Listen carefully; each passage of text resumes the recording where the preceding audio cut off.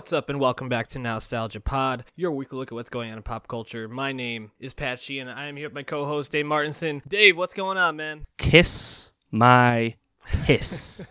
Yeah, so we're going to be talking a lot of stuff today. We're right in the thick of spring, summer culture season really heating up. We're going to be talking Silicon Valley. We're going to be talking Barry, a lot of music to get to, and some news from Spotify. But first, if you're listening to this and you like the podcast, hit subscribe down here. Go to soundcloud.com/nostalgiapod and give us a follow and clicks and share us with friends. And also give us a rating and review on iTunes. We really appreciate all the feedback. Dave, speaking of piss, R. Kelly, very famous for some not so consensual piss action in the past, and now he is suffering repercussions from the streaming service Spotify. Fill me in on that news. It's funny, I didn't immediately remember that R. Kelly allegation. That's because there's so many, and there's so many wide variations to the shitty things R. Kelly has almost certainly done. But yeah, Spotify announced that they were removing R. Kelly and XXXTentacion's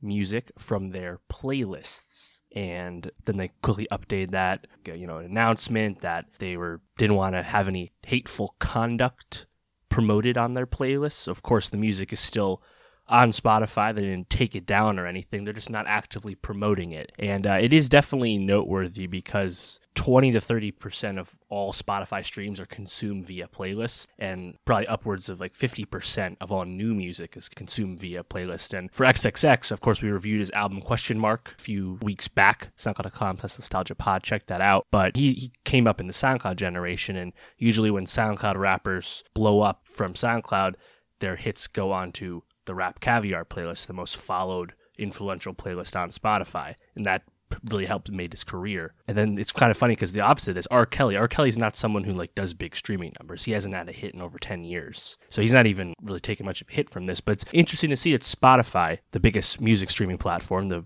way most people consume music nowadays, taking a kind of moral stand against artists, despite the fact that neither of these artists have been convicted of any wrongdoing. What do you think? That was what actually I was going to ask you. Doesn't this seem like a slippery slope in a way? Like today, one of your guys from Brockhampton, or over the weekend, was accused of sexual... Yeah.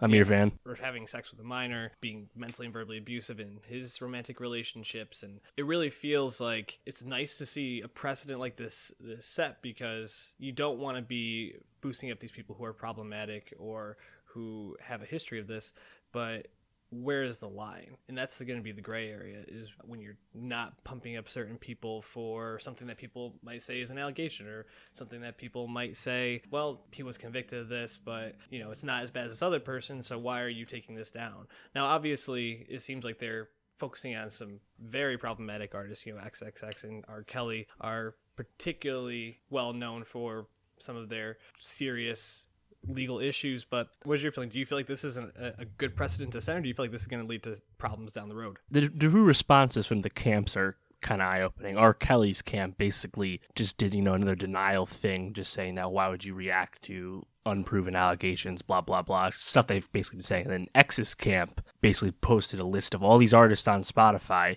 that have had various things happen, like Gene Simmons and Ozzy Osbourne, Chris Brown, 6ix9ine, Kodak Black, etc. Even Michael Jackson. Why are they on Spotify, right? It's the same, no different. Right. They've been accused of stuff like me, not convicted like me, similar situation. So I do understand that it is clearly a slippery slope, and a lot of these artists are still pretty well regarded, like a Dr. Dre.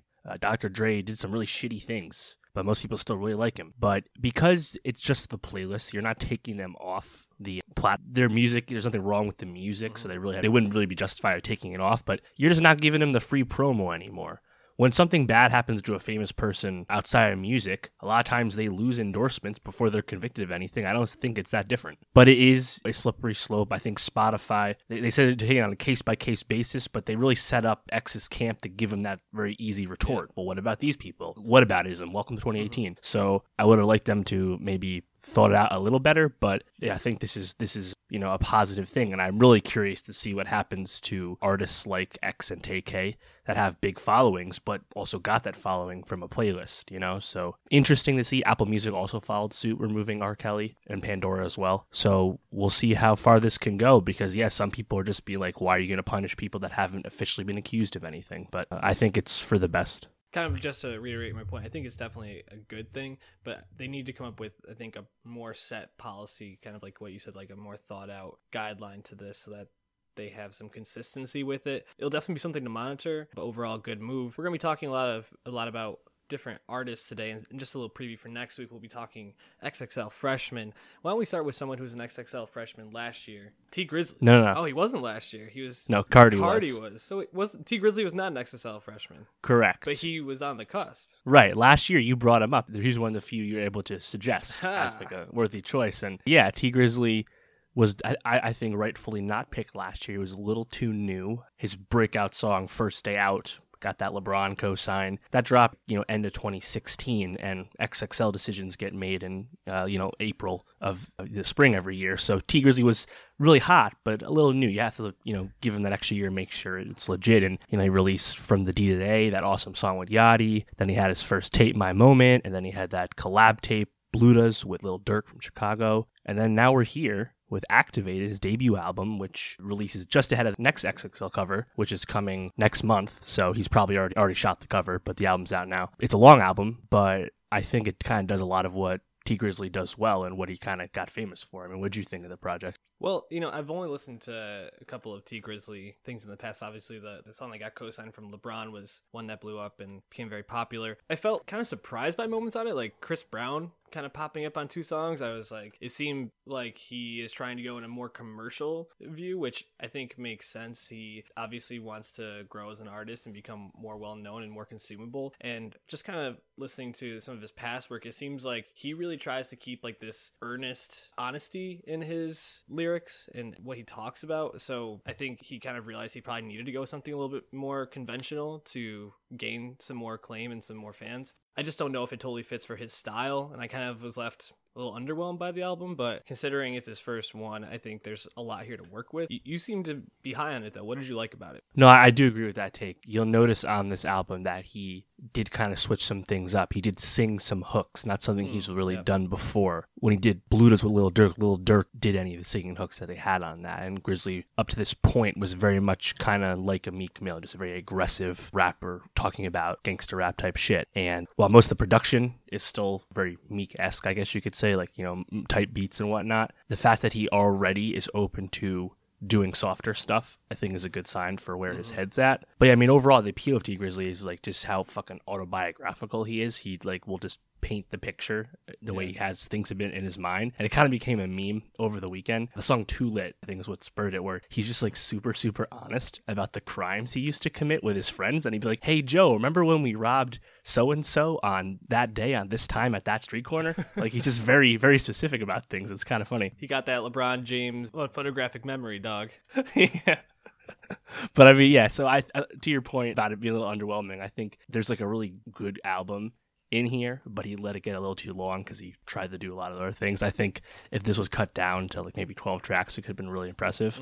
But again, like, he just turned 24. He's still really young, and I think the way he actually, is a competent rapper, and he does have lyrics, so I don't think he's going to be a flash in the pan at all. And I thought Activated, the title track, the first song on the album, was very much like Get Up 10 by Cardi B, her intro track, which is very much like Dreams and Nightmares, the famous aggressive intro track from Meek Mill. And then I thought Jet Ski Grizzly, the song with Lil Pump, I thought Lil Pump actually really brought it in this. And even Lil Yachty's features I really enjoyed. So I think overall it's promising. Definitely first promising. Album from T Grizzly. Yeah, probably the track that stood out to me the most was On My Own, the final track. This sounded, I think, most like his older stuff, so that's probably why I was attracted to that one. So someone that actually was an XXL freshman, not just in my heart, but actually named an XXL freshman, Playboi Carti, also dropped his debut album, which he dropped. Surprise album. Yeah, a mixtape, self-titled mixtape last year, right? 2 years? Right. Yeah, last year.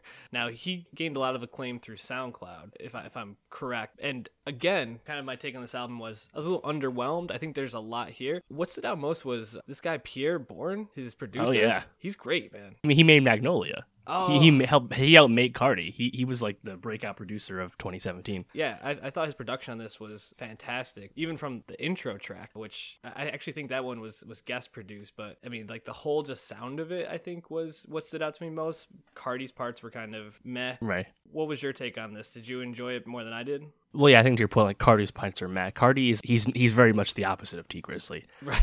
He's not going to put together tight 16s. He's not going to tell you anything that introspective. T Grizzly is way far ahead of him in that department. But what Cardi does bring is just like swagger and ad-libs and just vibes, and especially when meeting with a good beat, it usually works out well. I wasn't the biggest fan of this album, which is called Die Lit, which I think is a fucking awesome album title, especially for today. Well, and with the cover art, he's just like Yeah, for diving sure. into the crowd. Looks awesome. But I think really the reason I didn't like it so much is like I just didn't find songs that jumped out to me the way his old songs had. Self-Titled last year obviously had Magnolia, but also had Woke Up Like This with Uzi and New Choppa with Rocky. And then before that, his like first breakout songs, Broke Boy with his infamous music video, and Fetty. Like I like all those songs more than I like anything on this. And it's not like he's doing anything that different. There's some vocal changes. Obviously, he distorted his voice in some of these songs. I feel like the Bryson Tiller feature was pretty underwhelming, and that's disappointing because Bryson Tiller does not do a lot of features. I thought the Travis song was pretty solid, just because the vibe, the way Travis has been going right now, actually kind of really meshes well with Cardi. But yeah, I mean, the vibes are there. I think my favorite songs were Shoota with Uzi. I thought that was a great Uzi feature.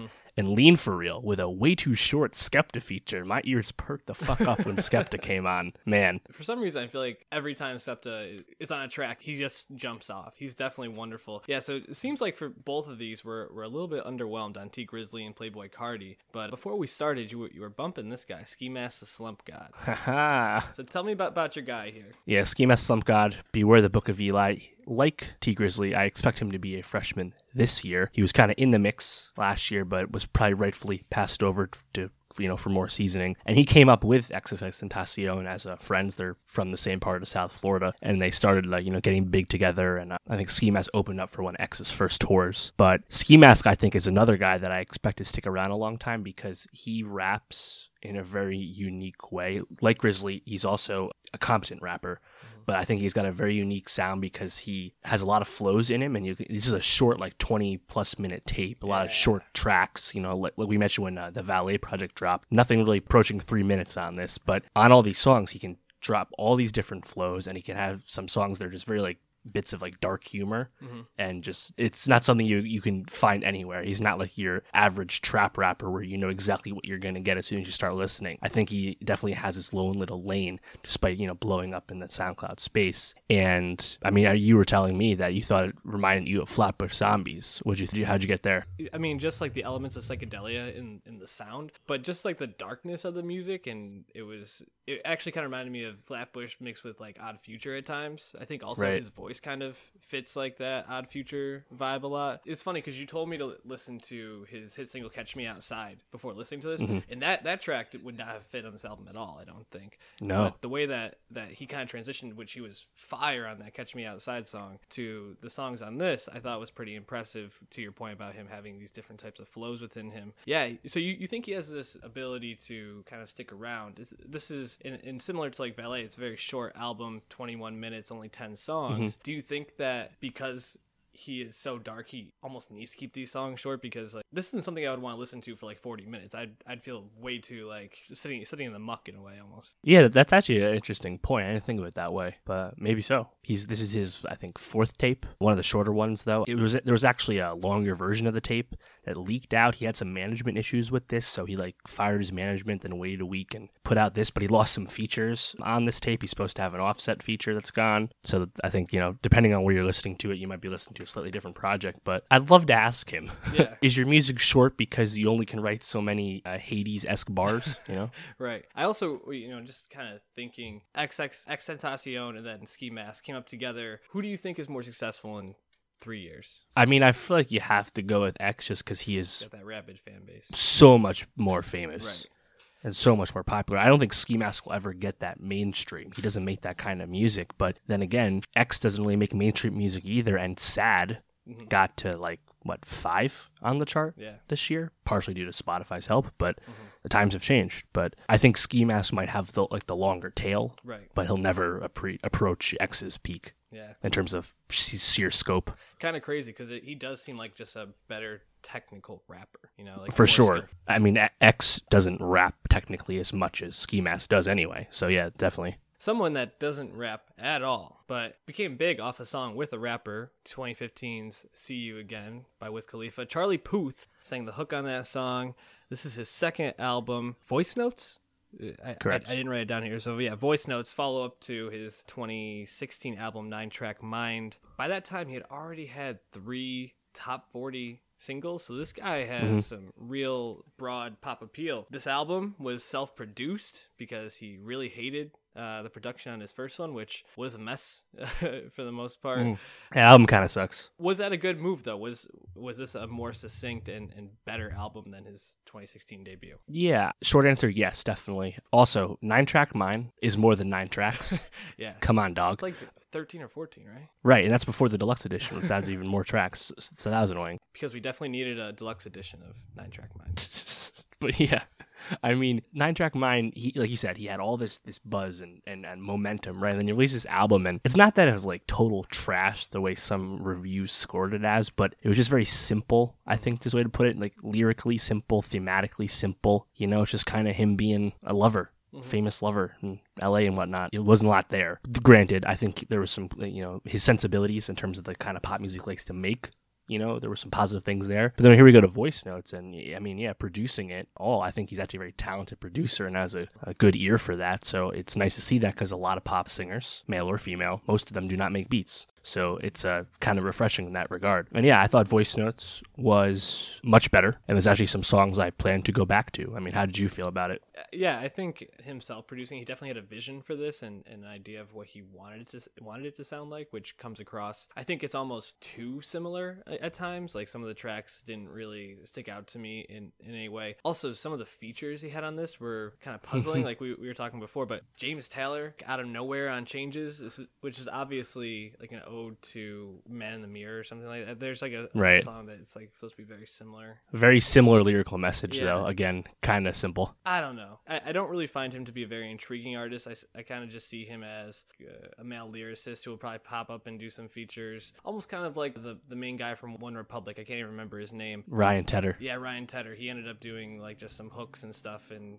One Republic they can still make a hit, kind of like Maroon 5, but they kind of fade away and the lead singer becomes more famous. That's actually a really good call. I think is the best thing about Charlie Puth is his songwriting. Yeah. I think there's a lot in him. Like he's a very talented dude, obviously. Yeah. But the act of Charlie Puth, the singer, the pop star, is probably not the best so far. Is not the best use of that talent. I do think he's more interesting than say like a Nick Jonas or some other like second tier male pop star.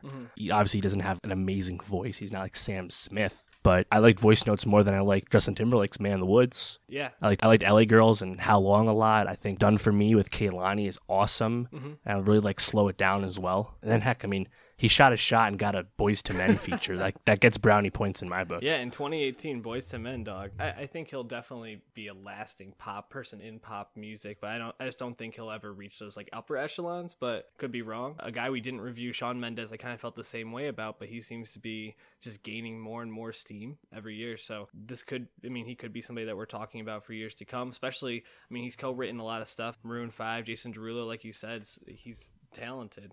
We'll see. None of these were my favorite album of the weekend, Dave. And why was that? That was probably because you were eagerly awaiting the 6th Arctic Monkeys album, the first one in 5 years.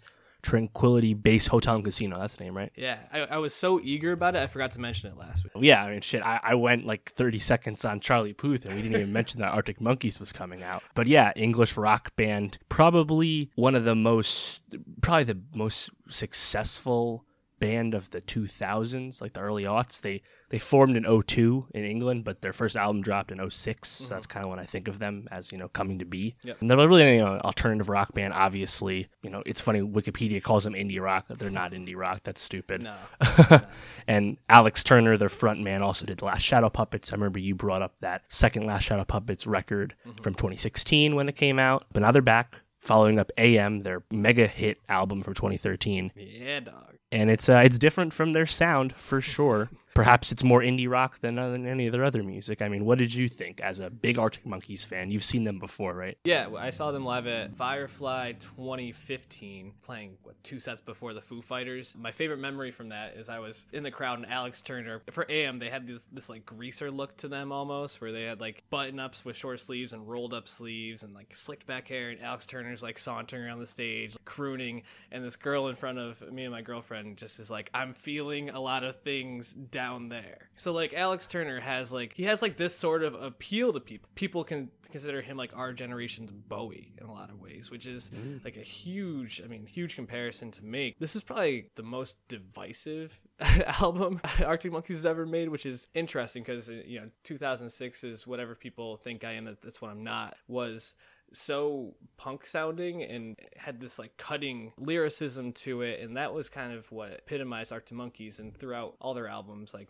my favorite, Nightmare, Humbug, Suckin' in C, they experimented with a little bit more like classical sounding rock, but this totally went in a different direction. It's based off this idea that Turner came up with reading a couple of books, I don't recall which ones they were, basically about this like, hotel on the moon, and there's these like lounge singers, this lounge band that is like playing to these people who moved to the moon, and he really had like a very distinct vibe and idea and theme for this, which is why I'm pretty much calling it a concept album for Arctic Monkeys, which is I don't know if a lot of people would consider it that, but they really were going for something very distinct and different for them, which I didn't like at first, because I mean, I'm going into this thinking I'm going to hear something like AM, where these really catchy hooks, almost like these like this like bluesy rock sound, and I get this like, lounge jazz record with it sounded like a mix of The Last Shadow Puppets and Arctic Monkeys to some extent, but it's really grown on me listening to it a couple times, because I think not only does Turner really step his lyricism game up on this, and there's a lot of really weird lyrics that you have to really sit with and digest, but I also think for a band like Arctic Monkeys, and we give a lot of bands shit about not doing something new, not trying enough things and landing it, they took a huge left turn and they still kind of landed it, and it actually makes me excited for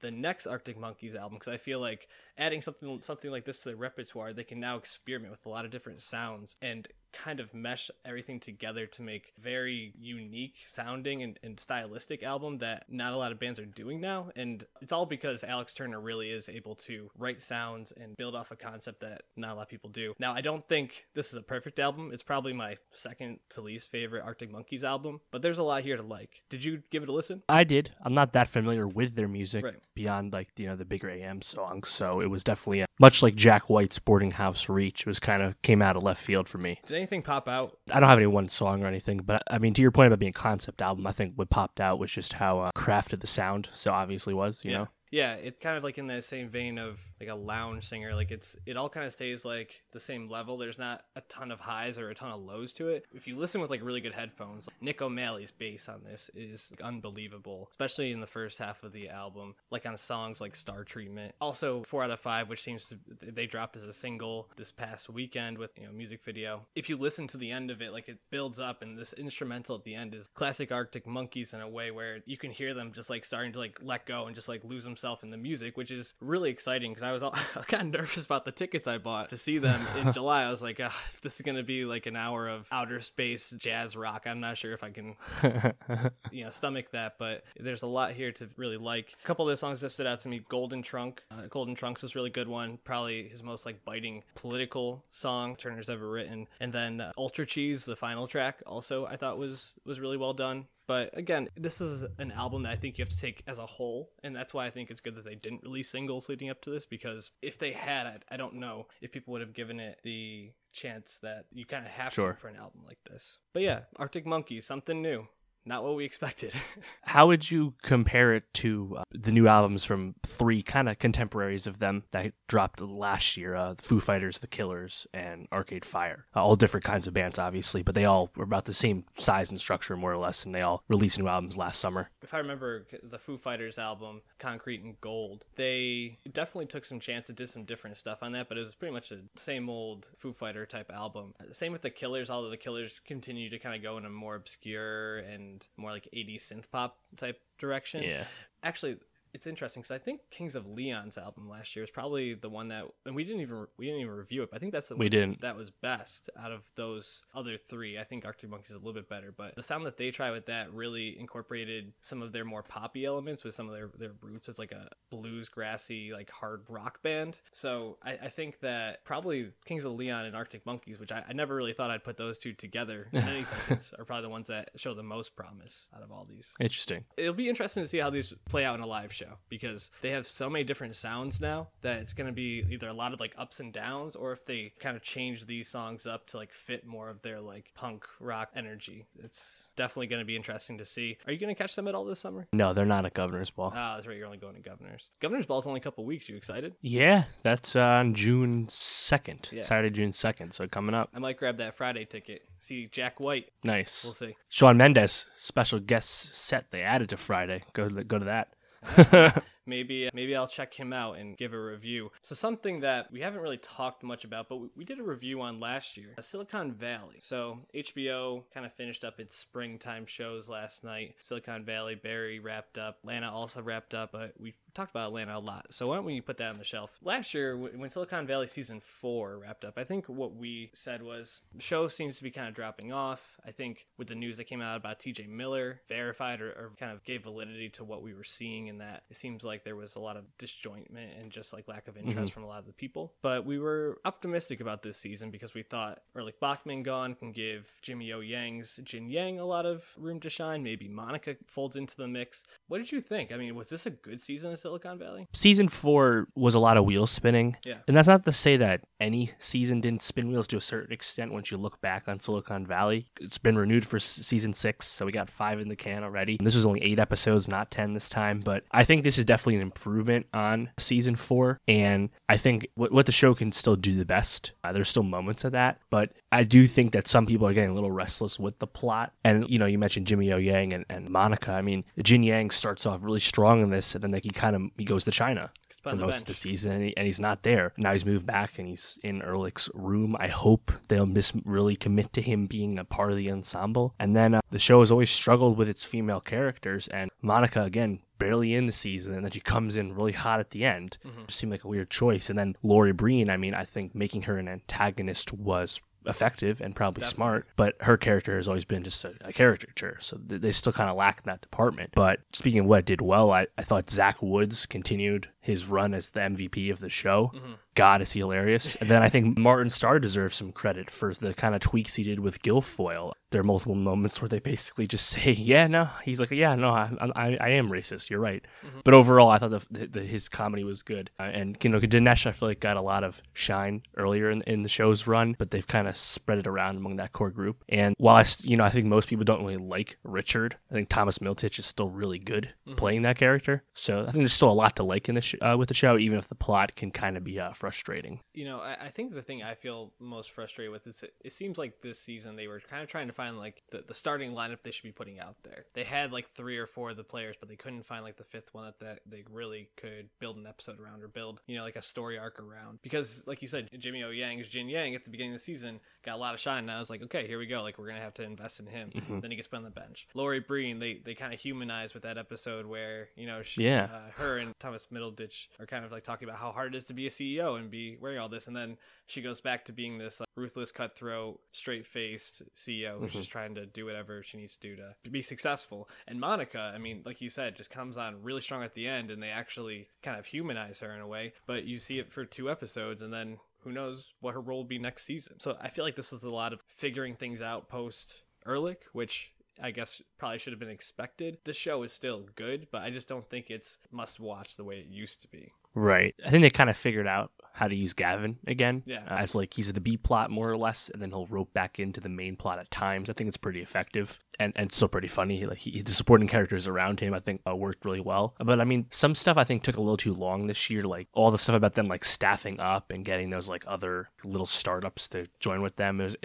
Only for them to leave at the end. it kind of brings up the criticism of, oh yeah, no matter how much progress they make in Silicon Valley, Pied Piper will always just reset to 0. Mm-hmm. Now this time things seem to be on the up and up, so we know probably in episode 2 or 3 it's like it never happened, right, just by assumption. But yeah, I think you're right. I mean, it's not the top tier comedy like a Barry or like Atlanta, shows that just aspire to be bigger, and it's not quite as good as Veep, but still pretty good. I mean, I still like the show more than the NBC offerings. Definitely. I know you're a big Good Place fan, but yeah, I think it's still good. I'm hoping that Mike Judge and the team kind of, like you said, figured out the lineup again with T.J. Miller out of the way. And considering the upheaval with that, I think the season went pretty well, all things considered. Yeah, definitely. Do you like it more than Brooklyn Nine-Nine, which is now an NBC property? Yeah, I mean, I've watched some Brooklyn Nine-Nine here and there. A lot of good people on that show. I like Sandberg, I like Terry Crews, I like Joe Truglio.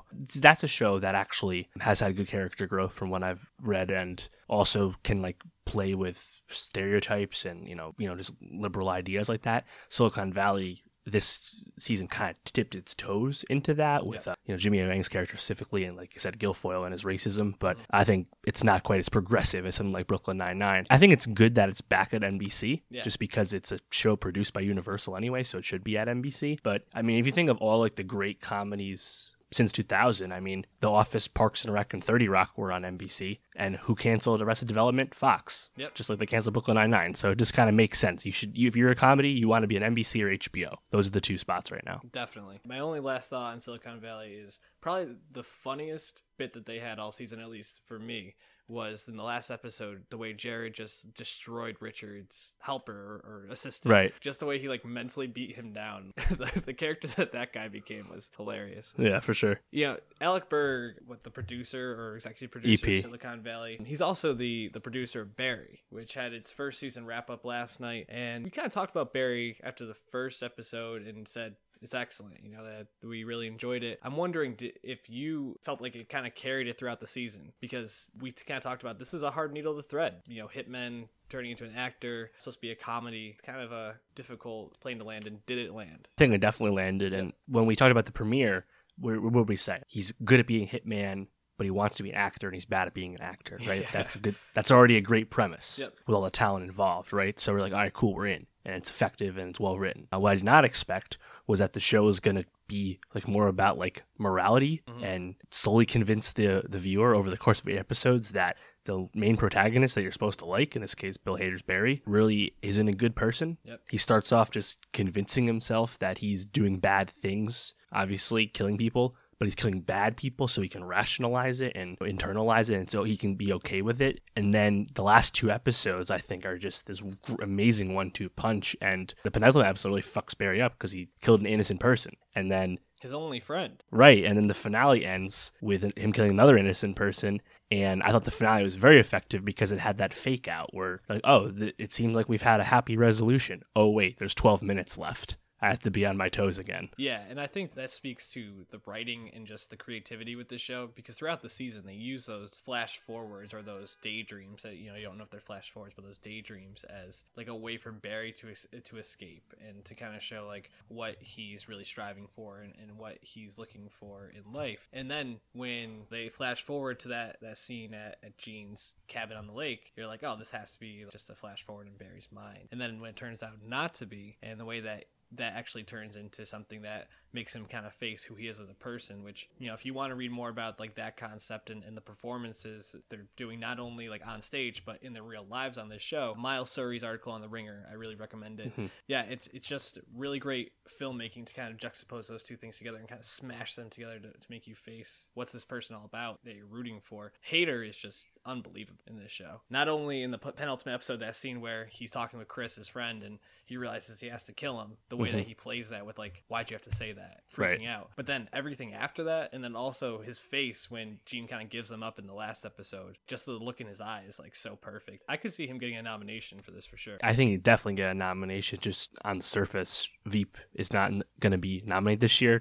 Final season isn't coming out till next year, so I think he's actually got a great opportunity to at least be nominated. Perhaps he'll lose to the Atlanta guys, one of them, but yeah, I definitely think it's really well deserved. What did you think of Sarah Goldberg's character Sally throughout the season. I saw some criticism saying that people thought her character was just too selfish and she didn't have like enough of an arc. And I don't know if that makes sense to me, just because her character is a struggling actress that's inherently going to be a selfish character. I mean, did you get that vibe? I feel like a lot of people on this show are selfish. I feel like most of the people that you're rooting for are selfish in a lot of ways. You think about like Fuchs. He was incredibly selfish, like basically manipulating Barry to do what he wants him to do, not really thinking about how it affects him. Perhaps the only non-selfish person was one of my favorites, NoHo Hank. That dude was fucking hilarious. Shout out Anthony Kerrigan. Yeah, Sarah Goldberg, I thought it was a great performance. I didn't really like her character, but I think I'm probably not supposed to really like her character. I did feel for her in the episode when like her agent propositions her, and just like I thought that the way that she played that was excellent. But yeah,